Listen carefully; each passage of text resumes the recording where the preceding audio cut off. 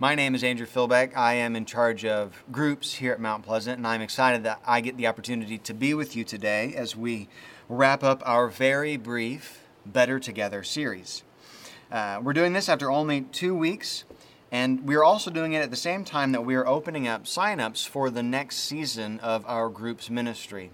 And I just want to say that if you have any questions about that, what that looks like, how you can get involved, please feel free to email me or Amber Clark. We would love to connect with you and help you in any way that we can. And along those lines, I do want to take a moment and recognize that, for most people, probably all people, the group experience looks different right now than it has at any other time in our lives.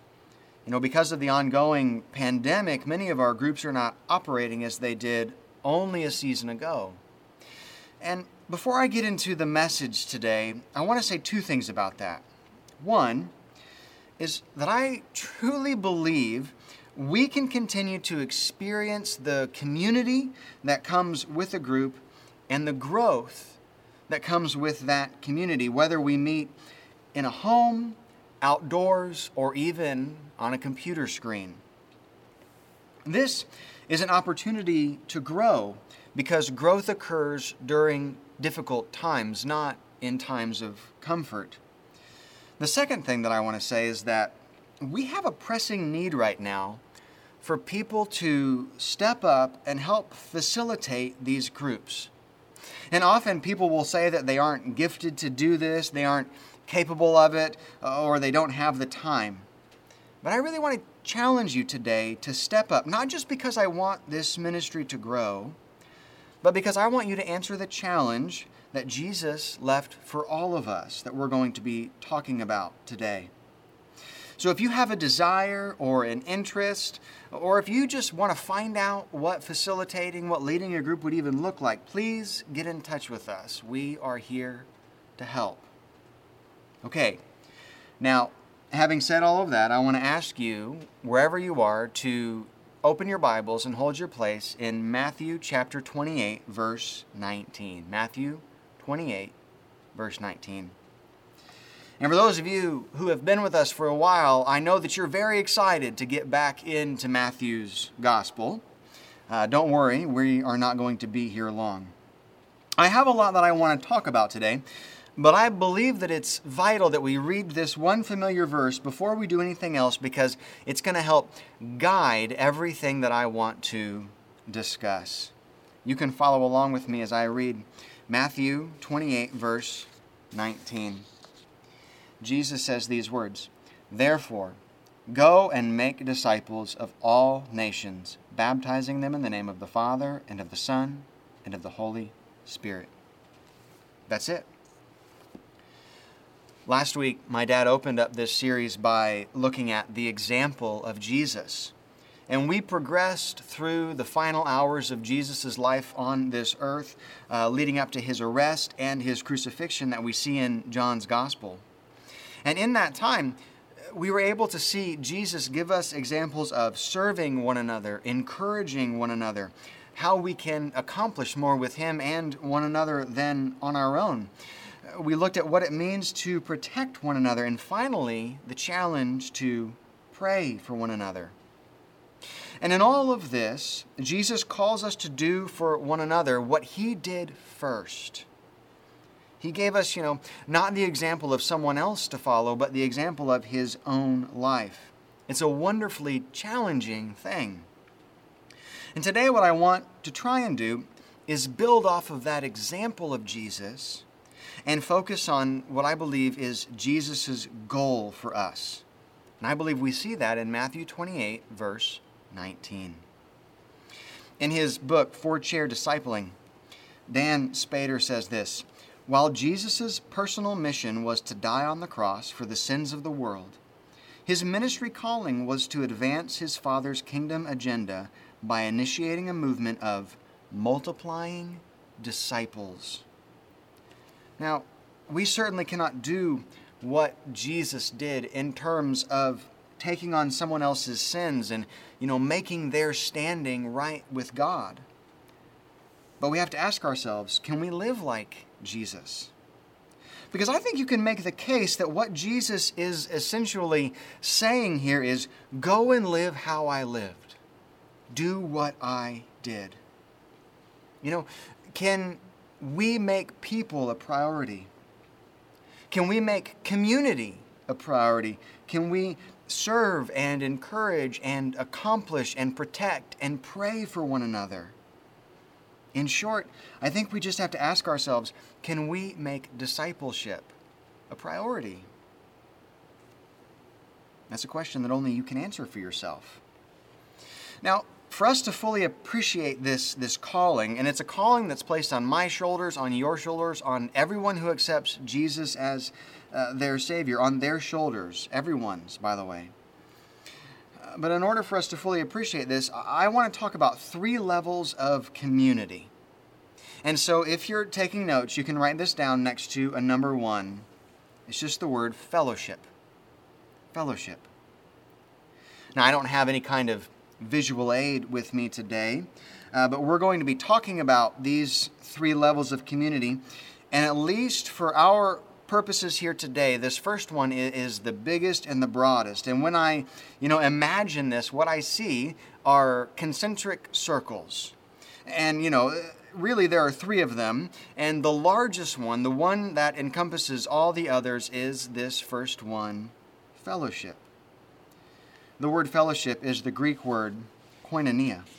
And it means community, association, communion, and things like that. The most obvious way that we experience this is during a church service. Now, for all of us, this looks much different than it did at the beginning of the year. But I don't believe that this lessens its importance or its value. I want to read a couple verses from 1 Peter. He says, "As you come to him, the living stone, rejected by men but chosen by God and precious to him, you also, like living stones, are being built into a spiritual house to be a holy priesthood, offering spiritual sacrifices acceptable to God through Jesus Christ." Now, because of all the things that I want to try and talk about today, I'm not going to have time to really dive deep into these 2 verses from 1 Peter, but I do want to talk briefly about them. Because in regards to fellowship and in regards to being a part of the church, I believe they have great value. I say that because the first thing that we see is Jesus being referred to as the living stone. Not only that, but we learn that when we accept him as our Savior, we, like him, become living stones also. And if you think this illustration is a little strange, the reason Peter is writing this way is because of the image of a house that is being built, a spiritual house. Now, I love this image because it conveys the beautiful picture of the church, which we know is not the building itself, but the people who love and worship God. And the reason that I'm talking about this right now is because Peter writes that we are being built into a spiritual house. And the truth is, a house, any house, whether it's a large mansion or a small home, is made up of many parts, many stones, to use the words from 1 Peter. And what he is saying is that if we are going to be built into a spiritual house, we cannot be alone. We cannot be alone. You cannot build a house with just one brick, with just one stone. Time and again, we see the Bible speak about the importance of community. We have familiar passages like Acts 2:42, which reads, "They devoted themselves to the apostles' teaching and to the fellowship, to the breaking of bread and to prayer." And this is a beautifully simple picture of what the church is. And at its heart, it's something that is done in a community. We also read these words from 1 John. He says, "But if we walk in the light as he is in the light, we have fellowship with one another. And the blood of Jesus, his Son, purifies us from all sin." One of the things this verse describes is what I would just call the natural community all believers have with one another. This is a fellowship that is not based on anything but what Jesus has done for us. This idea of fellowship highlights the one thing that all believers have in common, and it supersedes all other things, so that even if we have nothing else in common, aside from Jesus, that's enough for us to live in and to experience fellowship with one another. Now, I'm going to keep referring to those imaginary concentric circles I mentioned earlier. And, like I said, this is the largest one. This is the first level of our spiritual life. And even though there are wonderful things that come with it, God wants more for us than to just experience fellowship with one another. But before I move on, I feel like I need to say one more thing. Even though, and I keep bringing this up, even though we are living during an unprecedented time because of the pandemic, I still believe that we can experience Christian community. For a while, for a long time, it won't look like it has for years.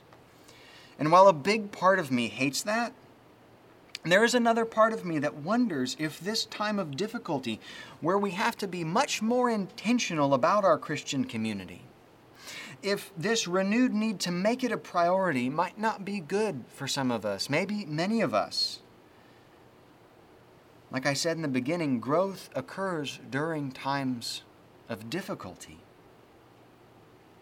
So that's the first circle, fellowship. It's the first one, it's the biggest, and it's what I believe is the starting point for everything else. Now, because we are those living stones, and only when we are being put together with each other do we become this spiritual house God wants for us, we can't just stay at fellowship. We have to take the next step forward toward that goal that Jesus talked about in Matthew 28. So if you're taking notes, you can write this down next to a number 2, because this is the second step, and it's just the word relationship. Relationship. The largest circle is fellowship, and then inside of that one we have relationship. And for the purposes of what we're discussing today, you can just think of the largest circle as the church, and the next circle, this relationship circle, as some kind of small group setting, some kind of small group experience. And I say that because what we are talking about now with this second point is really a deeper level of fellowship. But even though I say that, it is not just a repeat of everything that we've already discussed. Because to be at this level of relationship with someone else or with other people requires great openness and communication and authenticity. And this is something we truly must choose, because these things don't just happen by accident. The fellowship that we're used to experiencing, that we were used to experiencing rather, with each other over the course of a weekend service, has great value. I really believe that.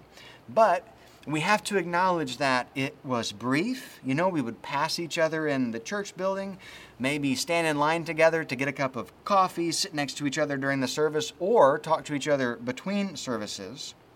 And while none of those things are bad, neither do they offer us the safety or the quality time that we have in a group setting to turn our fellowship into a real, genuine relationship.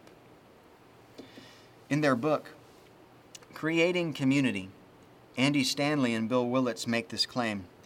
We read, "We live life around many people, but we experience life deeply with none." Does that describe you? Does that describe someone that you know? One of the things that you often hear people say when they are talking about the goal of a small group or some kind of small group experience is this phrase: they want to share life together. People want to share life together. And I like that. I really do. But I believe in order for us to have true relationship with one another, we have to think about the quote that I just read, and I think the goal should be to experience life deeply with one another. To experience life deeply with one another. I'm going to go back to the book of Acts chapter 2 and read another verse for you, because I believe it points out something valuable that we all need to understand when it comes to relationships.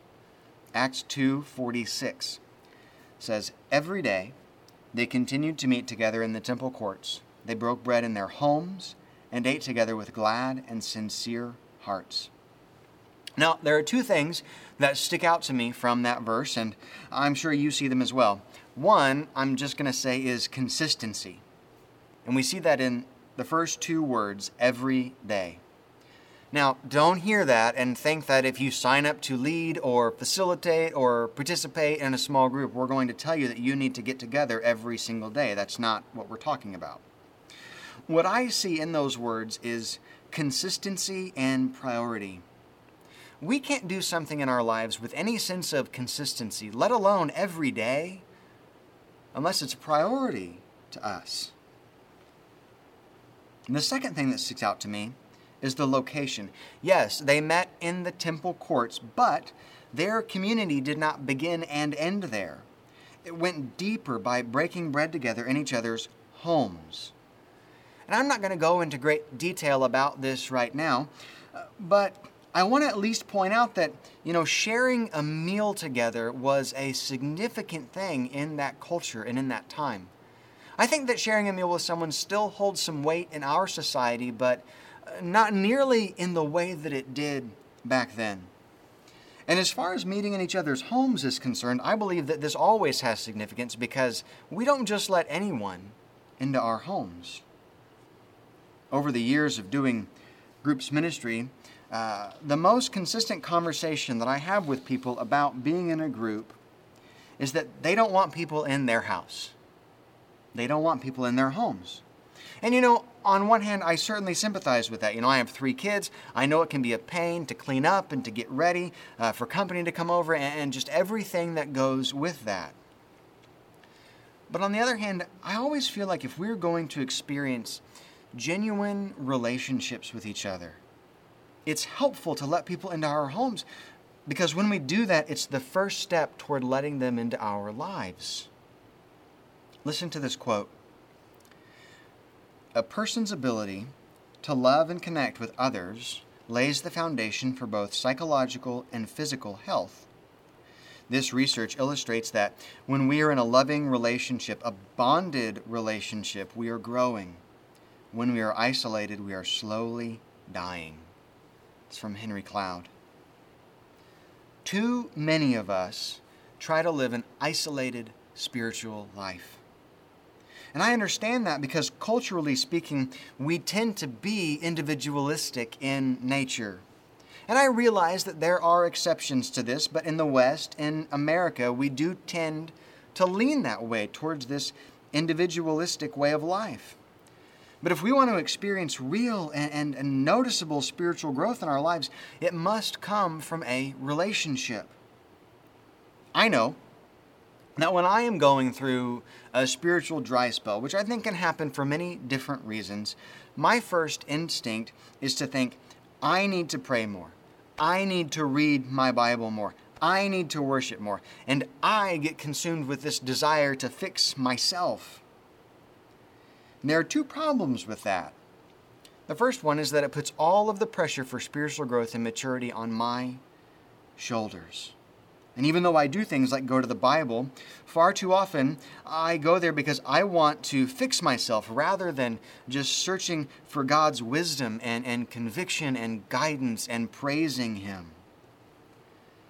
The second problem with this is that I isolate and insulate myself from any help that anyone else may have to offer.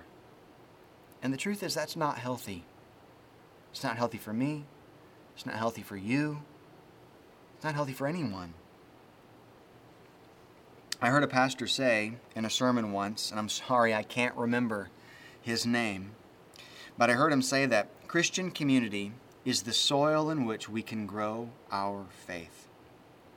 And I love that simple image because it makes me think, if we take a plant out of the soil, what chance does it have? What chance does it have to grow, to thrive, to survive? Our God is a relational being. That is evident all throughout Scripture. And as we talked about last week, when highlighting the way that Jesus treated his disciples toward the end of his life, we see that God wants us to have that same relational experience with him and with each other. This is what we read in John chapter 17, verses 20 through 23. Jesus says, "My prayer is not for them alone. I pray also for those who will believe in me through their message, that all of them may be one. Father, just as you are in me and I am in you, may they also be in us, so that the world may believe that you have sent me. I have given them the glory that you gave me, that they may be one, as we are one, I and them and you and me. May they be brought to complete unity, to let the world know that you sent me and have loved them even as you have loved me." Now it's time to talk about the final circle in our imaginary illustration. The largest circle, the starting point, is fellowship. It's all about that connection that we have with each other as believers in Jesus. And we experience this largely through the local church. From fellowship, we move inward to what I'm just calling relationship, and it's the smaller circle because we have fellowship with all believers, but we can only build relationships with some of them, and this is largely experienced in a group setting. Now, if you're taking notes, you can write this down next to number 3 because this is the smallest circle, and it's the word discipleship. Discipleship. This is the goal. Make no mistake. Jesus, as we have already read today in Matthew 28, lays it all out for us clearly. Our job is to make disciples. And while I'm sure there are some exceptions to this, I believe more often than not, there is a progression starting at fellowship, moving into a relationship, and then ending with discipleship. And before I go any deeper into this third point, I want to say something up front. I believe that discipleship is a direction that we are going in our lives, not a destination that we arrive at on this side of heaven. I believe that discipleship is a direction we are going in our lives, not a destination that we arrive at on this side of heaven. Now, that's not an idea that's unique to me, and I'm sure many of you have probably heard something like that before, but I wanted to say that up front and with clarity. I believe that we should strive toward discipleship, and I believe it is a journey that we cannot take alone. Jesus modeled what making disciples looked like in his relationship with the 12. And if you really want to get more specific, you can say that we really truly see this in the way that he related to Peter, James, and John. He showed us what discipleship looked like in his example, and everything he did points to this reality, this truth, that we are better together. In the book Rediscovering Discipleship, author Robbie Gallaty writes this: Author and pastor Eugene Peterson has said, Jesus, it must be remembered, restricted 9/10 of his ministry to 12 Jews. The lion's share of his time was devoted to this small group, and not to the crowds or to the congregation. He goes on to say, Jesus took 3 disciples with him for intensive times of equipping Peter, James, and John. Now, there are many great things that we could talk about when it comes to the way Jesus discipled and what that means for us. But I want to talk about one that I believe is actually the most important one, and you may not agree with me, but I really believe that this is crucial. And it's this reality that Jesus did not leave discipleship to chance. I think many people want their spiritual growth to happen organically, which is another way of saying that they want their spiritual growth to happen naturally, which I believe is another way of saying they want their spiritual growth to happen without having to really do anything. Maybe I'm being a little harsh when I say that, but when we think about the way that Jesus discipled, he didn't just preach to the crowds and then hope that the 12 apostles grew through some kind of secondhand spirituality. He was purposeful and intentional. And if we want to get down deep to this final level, we must be purposeful and intentional too. Once we develop relationships with each other, other believers that are, more than just surface level, we can begin to get to the root of our spiritual strengths and weaknesses, and we can help guide and grow one another together. When we think about all the things that Jesus could have said in Matthew 28 as he was getting ready to depart, we should never lose sight of the fact that he told us to go and do something. He didn't say wait. He didn't say live your best life. He said go and make disciples. One of my all-time favorite passages in the Bible is John chapter 15, verses 1 through 17. It's where Jesus talks about the vine and the branches. As we get ready to wrap up this series, I just want to read a portion of this with you. John 15, verses 5 through 9. It says, I am the vine, you are the branches. If a man remains in me and I in him, he will bear much fruit. Apart from me, you can do nothing. If anyone does not remain in me, he is like a branch that is thrown away and withers. Such branches are picked up, thrown into the fire, and burned.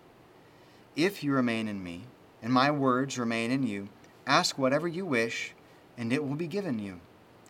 This is to my Father's glory, that you bear much fruit, showing yourselves to be my disciples.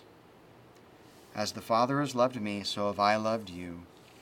Now remain in my love. The goal of Jesus is for you and me to be disciples, and for you and me to make disciples. We cannot do this alone. Apart from Jesus, we can do nothing, and apart from each other, we are like uprooted plants with no chance to survive, no soil to grow in. When we accept Jesus as our Savior, we are welcomed into this wonderful fellowship with God and God's followers. Then we need to find people that we can connect deeply with and build a relationship. And this is something that takes time and effort. And all of this leads toward becoming disciples and making disciples. I have one more quote for you before we close. Dan Spader, in that same book, 4-Chair Discipling, says, becoming a disciple of Jesus does not mean completing a curriculum or attending a church activity. It is a lifestyle of becoming more like Jesus. People love the idea of salvation because anyone with any kind of self-awareness realizes that they are not perfect. But to choose to strive to become more and more like Jesus is something that takes intentionality. And I believe that it can only be done fully with others, in a relationship, and even then only with those that are closest to you. My desire is to be a disciple and to make disciples. I hope that that is your desire too. Would you pray with me?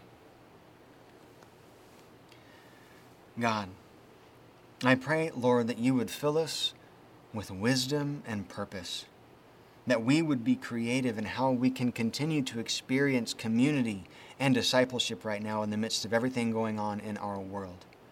You are not only bigger than this world, you have overcome the things of this world. Help us to draw strength from that. Let us not be foolish, but to do all that we can to continue to grow in the midst of this difficult time. And I pray, Lord, that you would convict our hearts and help us to think about the relationships that we have, how deep they are, and whether or not we are truly growing or helping others grow. I pray that you help us answer the call and make disciples. I pray this in Jesus' name. Amen.